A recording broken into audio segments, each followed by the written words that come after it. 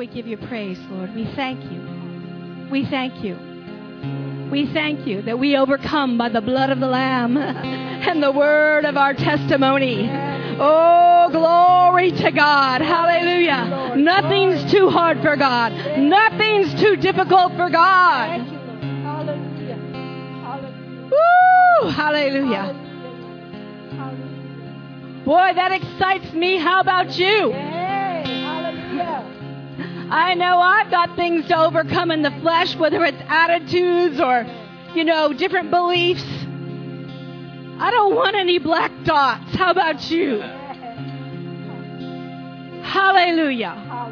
Thank you for your enablement. Well, you may be seated in the presence of God tonight, for He is here. And we're going to dismiss those who are going to children's church. Of course, Pastor Brenda she's back in Branson still. She'll be coming home tomorrow. And if you've seen the pictures on Facebook, that little one is so precious of James and Esther. Little Eden, she's just so sweet.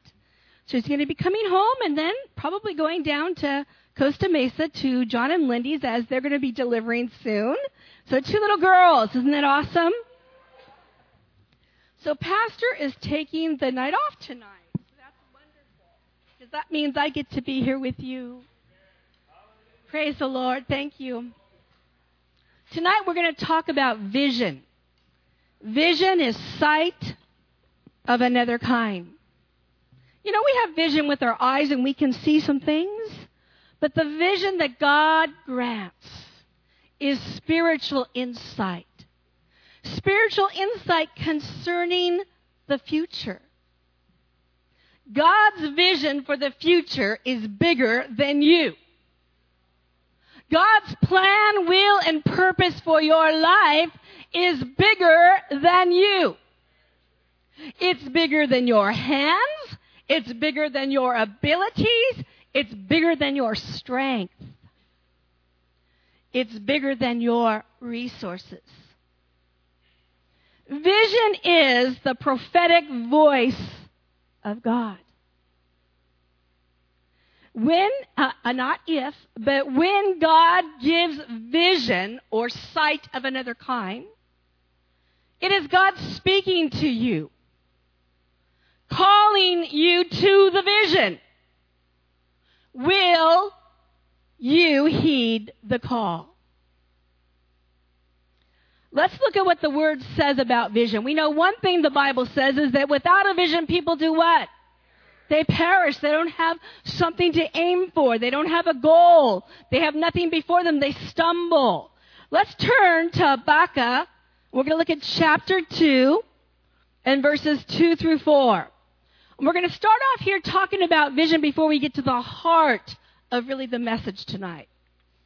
So, verse 2, it says, "And the Lord answered me and said, write the vision and make it plain upon tablets, that he may run that readeth it. For the vision is yet for an appointed time, but at the end it will speak, and it will not lie. Though it tarries, wait for it, because it will surely come. It will not tarry. Behold the proud, his soul is not upright in him, but the just shall live by his faith." I think that verse is there because, sometimes if we think we can't do something, we get very proud about it. God shows you a vision, and you think, how is that going to be? Thinking of Mary, how shall this be? Well, I'll tell you, it's the same response Mary had. It will be by the Holy Spirit, by the resources of heaven. And what we need to say is, again, Lord, here am I. Use me. Now, we can see here that we need to do 3 things. We need to write it. We need to read it. We need to run with it. So, we write it down. We make it clear. That means it's easy to understand. So that they that read it can do what? Run with it. You know what? That includes you. You need to go back And you need to look at the vision that God gives you. He'll give you a vision for your personal life, for your relationships, for the things He's called you personally to do, for your finances. You know, that was one of the things that Pastor had us do here. We'll talk about that in just a minute, but God will give you a vision for your life, and then He'll give you a vision for the church that you're a part of, that company. Then He also has a vision for the body of Christ, corporately. He has a vision of what He's going to do in the earth. It says that if you write it down, you see, many times, again, this vision is bigger than you, and if you don't write it down, you'll get distracted and start looking at other things. But you got to keep your eyes fixed on what God has said to you. If they're not fixed on what God has said to you, you'll be wandering. You'll be wavering.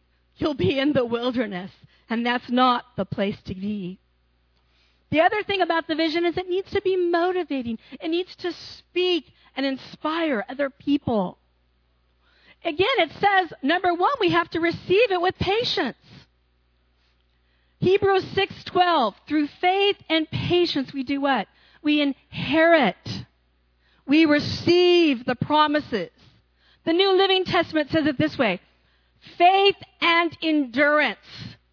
It takes some endurance when you're walking out the plan of God and the vision that God has given you. God has given a vision for this church. And remember, when was it, Terry, back in 80s, when Brother Hagin spoke that the vision shall be fulfilled? He said, you're doing good, but you could do better. And you will, because God will help. And the vision shall be fulfilled. So we've held on to that all these years. God has a vision. He has a plan. He has a purpose. So, again, we have to have patience as we walk through it. We have to receive it. You've got to receive what God shows you in your heart by faith. There is an appointed time, is the next thing that we see in that passage of Scripture. An appointed time. That means there's timing to things. There's a time, there's always our time, which our time is, I want it now. But then there's God's time. And God's time is perfect. So you got to know the timing, the appointed time. With God, there is always more. There's always steps in the vision. God will increase the vision in your heart. He'll give you steps. The steps of a good man are ordered by the Lord. So he doesn't have you just always stand down here and jump up to the top. I mean, you might fall and stumble. He'll give you a step to take. And as you take that step in obedience, you put your foot down on it and the waters depart. Then you take the next step and you watch what God does. So it's steps of obedience. Steps to fulfilling the vision that God has placed within your heart. Sometimes there's delays. It says it tarries. This, again, is a time when you got to go back and you got to look at the vision again and keep it before your eyes so that, again, you can run. When running with a vision and you have success is achieved, people begin to take their hands off the wheel, so to speak. You've got some success. Oh, this is good. And before you know it, there goes the vehicle, and you're over here. Then other times, when success is delayed, they tend to overcorrect. And that's not good either. In Andy Stanley's book, Making Vision Stick, he says this about vision. Vision is about what could and should be in the future. But life is about what's happening this very minute. So we got to keep our eyes fixed on what God is saying. And then lastly, it says in that passage of Scripture, fulfillment will be certain. It will come. Any God-given successful endeavor, however, must be founded on some things. They must be founded in and on prayer. Prayer is so important. It's the foundation that must be laid. You know, if you're going to build a building, you're going to build a home, you're going to build anything, they lay a foundation. That foundation is made up of what? Cement. What is cement? Cement is simply rock. Rock. The foundation or rock for God's vision is His Word, which is His will, prayer, faith, and thanksgiving. Let's look at 1 Timothy chapter 2 and verse 1. It's exhorting us here, church. It says this, first of all. Now this is talking about laying a foundation. First of all, there's got to be what? Supplication, prayers, intercession, and giving of thanks to be made for all men and for every endeavor.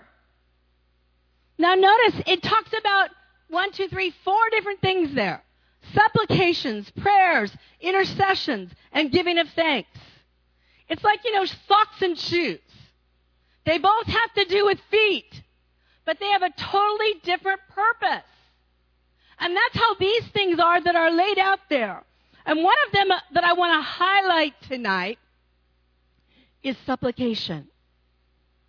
What is a supplication? Because it's even listed first. Supplications, prayers, intercession, giving of thanks. What is supplication? Supplication is an urgent petition. To make an earnest request or entreaty. Earnest means to be intent with a direct purpose, or to be serious, or determination about some things. Entreaty means to beseech with great intensity. A supplication or a petition in prayer, or even in the natural, is a formal request. It's something that you write down. Like we just discussed, writing down the vision. It's something that you must have thought behind. It must have purpose. Again, that's why pastors having us do this. This is talking about financially in your life, writing 3 things down, writing a goal, praying over these things. What you owe. What's the plan? God will show you. With men, sometimes these things are impossible, but I'm telling you, with God, all things are possible. You can be debt-free. But you've got to work the principles and the disciplines. God's not going to wave a magic wand over you and let you go charge anything you want and then believe God for it to be paid. That's irresponsible. God is not going to reward irresponsibility, but He will give you a plan, and He will give you provision to meet your need. But you got to seek Him, and you got to get it from Him. And what works for Maria isn't going to work for Helen. And what works for Helen isn't going to work for Steve. And what works for Steve isn't going to work for me. Why? Because we're individuals with different situations in our life. And we need the plan of God for us personally. The Bible says, work out your own salvation with fear and trembling. So, a supplication could be something that you write down, and it could say something like this. On this day, and you put the day down, I come boldly to the throne of grace to obtain mercy to help in a time of need. According to the word of God, I release my faith and I stand on the word, and you put your scripture there. I speak the word concerning this matter. You've got to speak it. Faith has to be in 2 places. It's got to be in your heart, and it's got to be in your mouth. So you begin to speak it. And then you begin to say, I receive the wisdom and insight of God concerning this matter. I will see and I will know what to do, when to do it, how to do it, what to say, when to say it. Amen? And then, in Jesus' name, I declare it.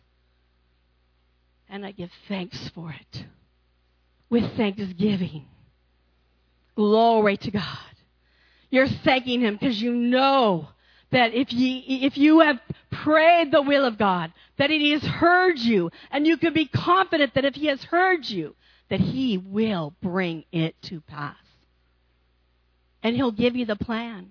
And through faith and patience, through endurance, you will receive it. Sometimes, when you're starting off a certain way and you're just petitioning God, there'll come a place in prayer where all of a sudden there'll be more of a declaration. You can see it in the Psalms. David would start off petitioning the Lord. And then all of a sudden he would take on another tone. And in that tone, he would actually be speaking as if he was the voice of God. And so there's a declaration. You know, it's different. Like if we sang that song, we were singing it recently, and the Lord kind of spoke this to me. Let thy glory fill this place. And I was thinking about, oh Lord, let thy glory fill this place, petitioning Him. But then all of a sudden down here something else came up. And it was more of a declaration. And it changed the tone. And I began to say, let the glory of God fill this place. Do you see the difference? There's a difference. And you get that by the Spirit of God in prayer. Where you declare a thing and it shall be established. That word thing is the same Greek word as the word rhema. You declare a rhema word. That's God's word spoken to your heart by the Holy Spirit. It's not just anything that you say. Of course, our words have power. But there comes a time when God will speak a rhema word to your heart. And if you take hold of it and you receive it, and you begin to speak it and declare it, it'll come forth in authority. It's a powerful thing. Will you take on the voice of God in the earth? And you bind and you loose. Amen? Hallelujah. Praise you, Lord. Supplication. There is a place in prayer when you're praying the prayer of supplication where you begin to take on the very heart of God. And God begins to work it in you. You know, let me give you an example. Have you ever had somebody that you were very angry with that did you wrong? Or did your kids wrong? And oh my, it's hard in the flesh to overcome that. But if you will do what the Word says and pray for those who despitefully use you, who persecute you, if you will do that, something will begin to happen on the inside of you. And the very heart of God, I'm thinking of someone, and you know who it is. I'm telling you, glorious things have happened because you walked in love and because you prayed forth the will of God and you prayed for that one. And destinies were changed, TK, because you did that. Destinies were changed. And sometimes it's the balance of heaven and hell for a person. But you pray that out, and all of a sudden what happens is you begin to take on God's heart for that person. And you're touched with compassion and mercy for them. And you begin to say, oh, God, bless that one. And you know, when He blesses somebody, He's going to bless them spiritually before He does any other way. Of course, we know the goodness of God leads men to repentance, but goodness comes in so many different packages. Oh, hallelujah. You begin to move in prayer from the walls of your territory into the walls of God's territory. Very different. We were in ladies' prayer, what was it, last week, I think, TK, and we were praying. And a lot of times when I pray about the plan of God, the purposes of God, the will of God in the earth. I pray for different things. But primarily, I'm always like the heart of the pastor is in me. And so I'm praying for the church. I'm praying for the body. I'm praying for this company. And I do pray for the lost. But there's a different emphasis with me when I pray. And so this day we were praying for Easter Sunday. And we began praying for the lost, and there was such a powerful, if you can come to ladies' prayer on Wednesdays at 11 o'clock, you don't want to miss it, because you're going to learn how to pray there. It's the school of prayer. And some things can't be taught, they've got to be caught. So you got to be there to do it. And you'll increase in prayer. And you'll learn how to pray in your own life, for your own family. But we were praying for the lost. And in the midst of praying for the lost, all of a sudden, down in here, I could hear the voices of mankind. TK was actually leading. We were tag teaming because there's a corporate anointing here in this place. And I had given the mic to her, and she was praying some things out. And as she was praying them out, I was over here, and I could hear, there's a hole right here. Almost fell in it. I could hear the voices of mankind. I could hear them, and they were crying out, I'm lost. I'm lost. I don't know where to go. I don't know what to do. And I can feel that on them. And I stepped over into intercession and began to intercede. And then there was just a wave in prayer where we all began to pray and just travail in the Spirit for the lost. Through that prayer of supplication, you enter into different veins and rivers and streams of prayer. And this stream took me to that place of intercession and took our group there. And we began to pray. The prayer of supplication, I'm telling you, men of God who were used in great revivals petitioned God with the prayer of supplication. Let's look at Habakkuk again in chapter 3. We're going to look at the prophet here, the prophet Habakkuk. Verse 2. It says, O Lord, I have heard thy speech and was afraid. O Lord, revive thy work in the midst of the years. In the midst of the years, make known in wrath, remember mercy. God can look down on the earth today, and I'm sure he can be full of wrath over many things. But here's a prayer of petition that moves into intercession. Mercy, Lord. Revive thy work. The word revive there actually means to prepare for fresh activity. It means to revive, to bring back to life. There are some things that are dead in people's lives. There are some people that maybe they're not lost, but they've lost their way.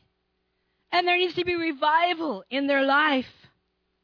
The result of this prayer that Habakkuk prayed, Lord, revive your work. Remember mercy. We can look at verse 3 and we can see what it says. The result was, and God came. Heaven came down to earth. God came. God visited his people. The Holy One. His glory covered the heavens, and the earth was filled with his praise. His brightness was like the light. He had rays flashing from his hand. And there his power was hidden. Before him went pestilence, and fever followed at his feet. So when God shows up, everything that's not of him, it's got to split. It's got to go. We can see the power of supplication, prayers, intercession, and giving of thanks present in great revivals that we have had where, God, his will, his vision for the lost became alive in the heart of men. Looking back to Martin Luther, who lived in the 1500s, Martin Luther was actually a monk. Monks don't speak much. to God. I tell you, he was so driven in his heart to want to have a relationship with God. And at that time, there was such erroneous medieval teachings that you had to access God by your own abilities and your own virtue, by performance. And of course, when are you good enough? You're not. And so he was so frustrated that he wanted to leave the call of God upon his life because he couldn't attain it. And he cried out and he sought God. And God granted him a revelation. And that revelation is found in Ephesians chapter 2, verses 7 through 9. And it says this, by grace are you saved, through faith, and not of yourself. It is what? The gift of God, not of works, lest any man should boast. So he learned about justification through faith. Now you got to realize that at that time, I mean, he ended up later on writing the 3 walls of the church where he disclosed and he made known the corruption that was in the church. And how the temporal powers that were set up, it was so corrupted. Everything was by buying their way in. And only the temporal powers could make decisions. Nobody could question them. Only the temporal powers knew how to interpret Scripture. And if you wanted to go to the council, only the temporal powers could call for the council. There was so much corruption. So there was no light. It was dark. So for God to grant him this revelation was definitely something of the Holy Spirit. And he moved and did great things in the earth. Then in the 1700s, the Great Awakening in Europe and in England and in America. John Wesley, you may have heard about him and his brother. Oh, a man of God. I'll tell you, what preceded these things, even with Martin Luther, he prayed. He made petition. He made supplication. And in the Great Awakenings in Europe and in the America, in the 1700s, they spent so much time in prayer where God would move on the hearts of men and cause them to be hungry for God. And these men of old would go and they would preach the gospel. They would preach this message, the message of justification through faith. That by grace are you saved through faith. It's not of works. Do you know that sets some people free? Wouldn't that set you free? The church didn't like it. There was a man named George Whitefield. It was actually Whitefield, but they called him Whitefield. And he was one of the partners to John Wesley. They didn't really agree on all their doctrine, but they put that stuff aside. And he was actually, I think it was 18 years younger. He was like 18, I think, and when God gathered them together, he would gather a group of people. And I think John Wesley was 35. And they would pray. They would have great times of prayer where it was almost like being in the upper room. The Spirit of God would come down upon them and they'd begin to prophesy, speak some things out, pray the prayer of supplication for the lost. They would make intercession and then a giving of thanks unto God. And God moved through those prayers. He mightily moved through those prayers. John Wesley himself, he crisscrossed England on horseback some 250,000 miles. He preached over 40,000 sermons.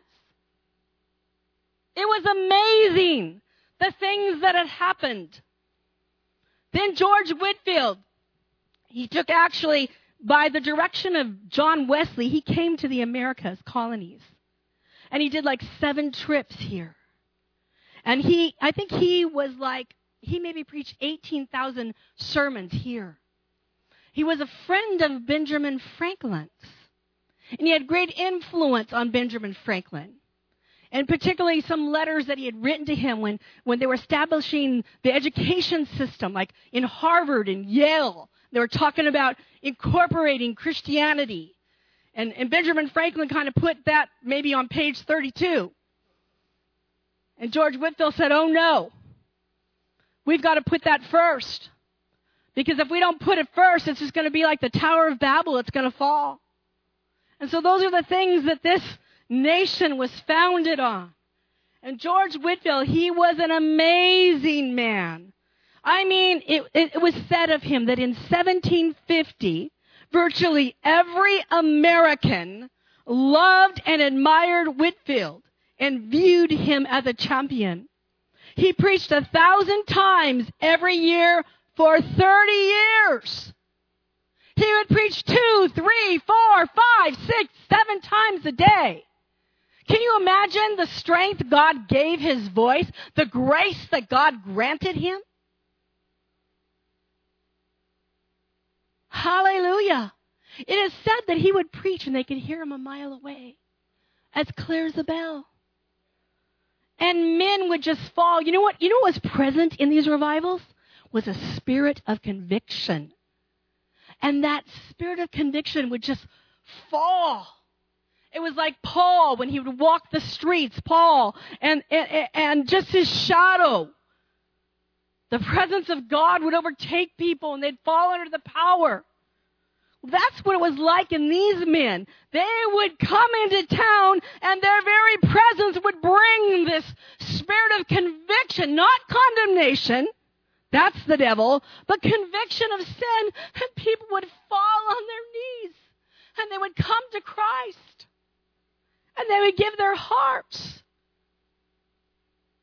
It's said that 80% of the people heard him preach at least one time. Now, he would be traveling by horseback. In the cold, it wasn't comfortable. But he had such a passion of God that God placed in his heart.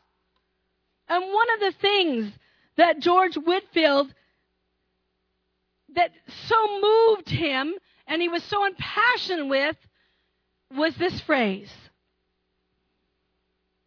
He would say that he would do what he was called to do because he wanted to see the souls of men filled with the life of God.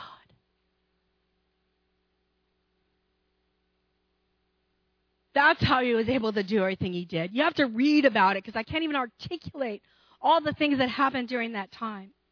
Then in the 1800s, see, God's always got something working. We think that there's darkness, but you know what? God always has light. He's always brought that forth.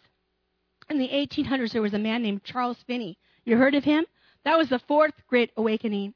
From 1858 to 1859, in America, he would preach, and over 600,000 people were converted and brought to Jesus. That's amazing, folks, because the population wasn't that great. But see, it wasn't so much that these men were great speakers or so whatever. I mean, John Wesley, he had a heart of compassion. He would cry, sort of like Keith Hershey. And Whitefield, he was a great orator, but it wasn't the words. It was the anointing of God. The same anointing that will come upon you to equip you for your part. God so anointed these men of God. These men had three things in common. They were men of compassion, they were men of prayer, and they were men of humility. Those are three key ingredients to operating in the anointing. Compassion, prayer, and humility. Now, let's come up to the turn of the century. And I want to read something that was written by a journalist. It says, before the turn of the century, many were seeking for more of God, particularly in the holiness groups. Some were offering divine healing prayer and notable results. Others were asking God for a Pentecostal outpouring of holiness and power, which was not present at that time. It was very rare.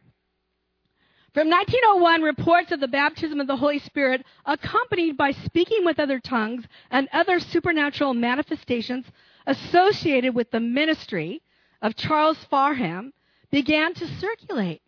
God began to wake up the church. These early shockwaves reflected the spiritual ferment that was increasing in Christian holiness communities. Then in Los Angeles, a man named Frank Bartleman, he was a journalist and a holiness preacher, and he corresponded with the main leader of the Great Welsh Revival. That's another revival that you can read about. And he requesting special prayer. One letter from Evan Roberts reports his response. I pray, God, to hear your prayer, to keep your faith strong. Now listen, this is what he's saying. I'm praying that God's going to hear your prayer. That God's going to keep your faith strong. Why? Because he had a vision. Was the vision bigger than him? Uh-huh. I pray to keep your faith strong, and this is what he said, and to save California.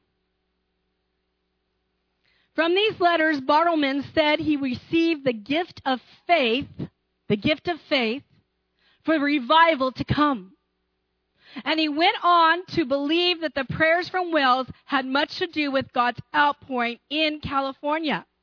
Later saying that present worldwide revival was rocked in the cradle of Little Wells. Do not ill esteem your life in prayer. You can travel around the world. And the words that came forth from this man of prayer to this gentleman, Frank Bartleman, this journalist who was also a preacher, inspired him with the gift of what? The gift of faith. You can inspire other people. Then what happened after that? We come up to April of 1906. What happened in April of 1906? You all know? Huh? I'm sorry? Yes, it was. There were several things that happened. First of all, we know in April of 1906 there was the great earthquake, and San Francisco was leveled. But there was also an earthquake in the spirit. And that earthquake was birthed from Azusa Street. Azusa Street in Los Angeles. Terry, did you go there? Pastors that went there, I know they did with Billy Graham. I'm sorry? Anyhow, William Seymour was a man of God that God sent to Azusa Street to be used of God in such a mighty, mighty way. He had one of the strongest anointings that men ever walked in. He was a black man who was blind in one eye. And in and through his ministry, I mean the miracles, the Shekinah glory that showed up in his presence, where, people would come in that would be, they would have like maybe club feet, and their feet would straighten out. One lady came in, it's documented. She had a huge tumor in her head where she couldn't carry her head. She was a young teen or in her early 20s with her 2 children, and he prayed for her, and the tumor just shrunk before their eyes.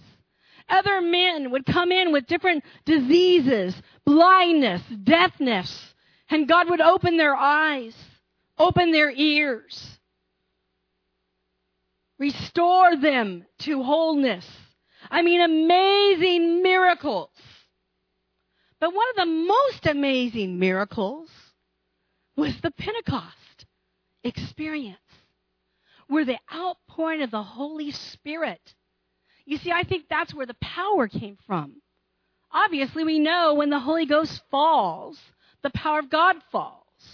And so he received the gift of the Holy Spirit. He received the evidence and the ability to have a prayer language, to speak in tongues.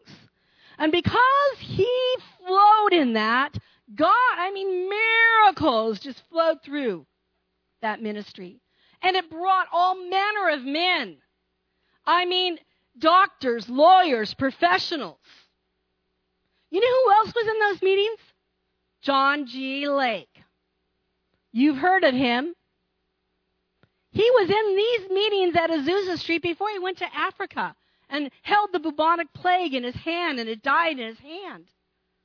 He was in those meetings. C.W. Ward, F.F. Bosworth came to Azusa Street just to sit under the anointing of Seymour. It was an amazing thing. Azusa Street was the first integrated church in America. Amazing, huh? No surprise. Because the anointing of God called to all men of every generation and of every race. He gathered them. And they knew what it meant to be one body in Him.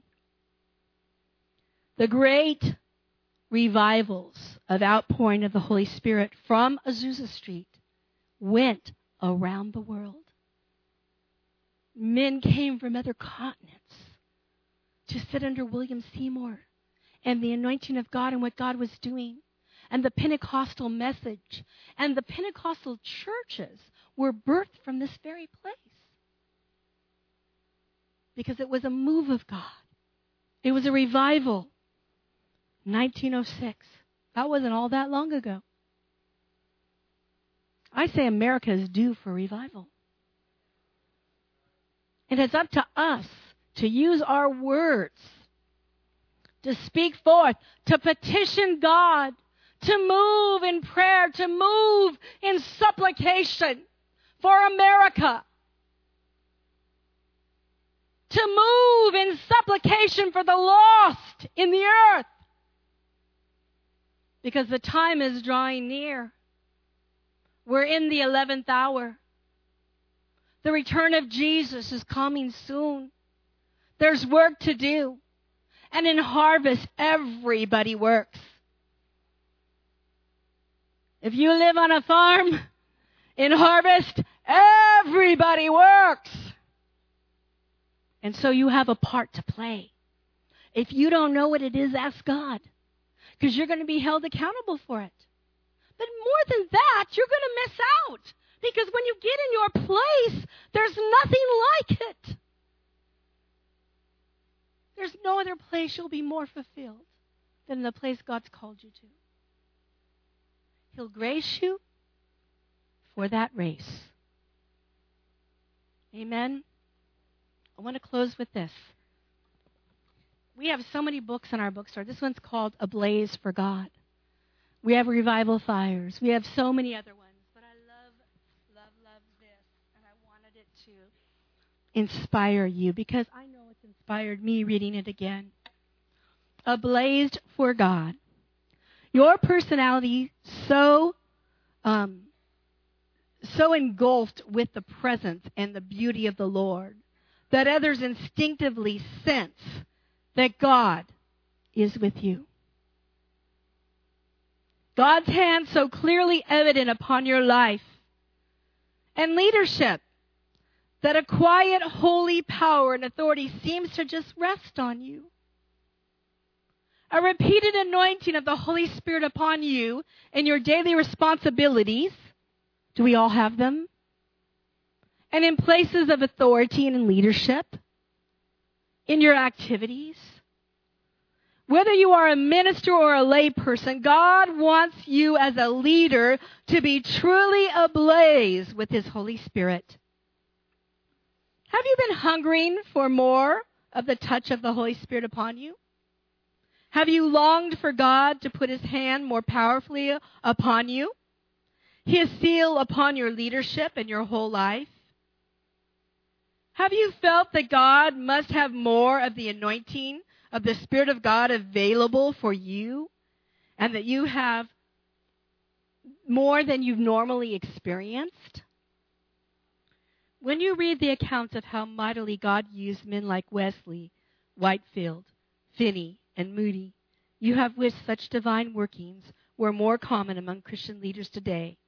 Have you longed to have the fire of the Spirit more evident in you, to touch your lips as you speak, your heart as you pray and to add the extra of God's blessings on your leadership, rejoice. God gave you that desire.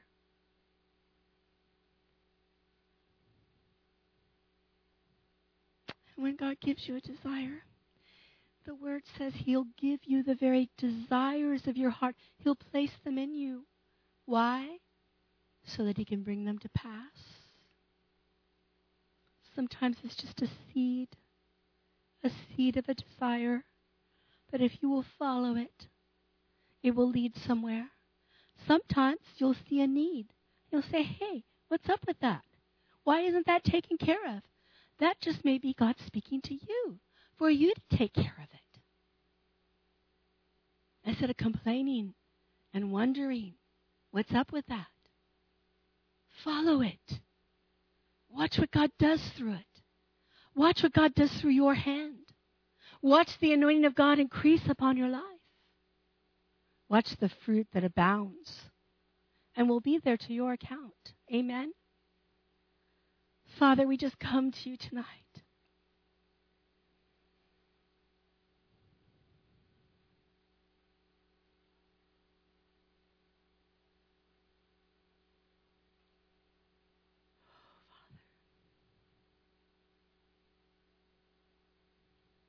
We just want more of you.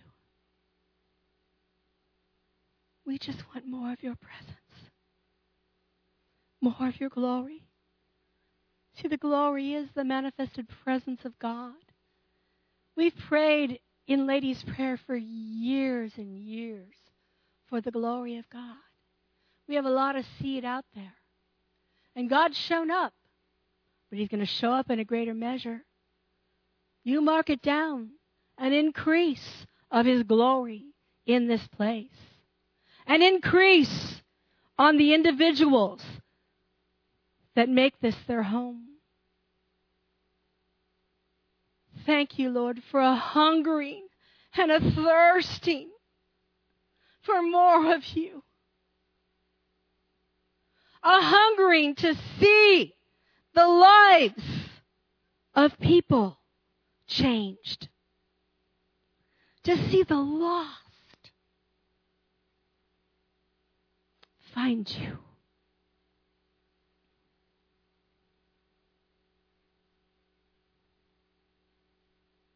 Lord, it takes a company. It takes a body. It takes the glorious church. Here we are, Lord. Use us in Jesus' name. Glory to God.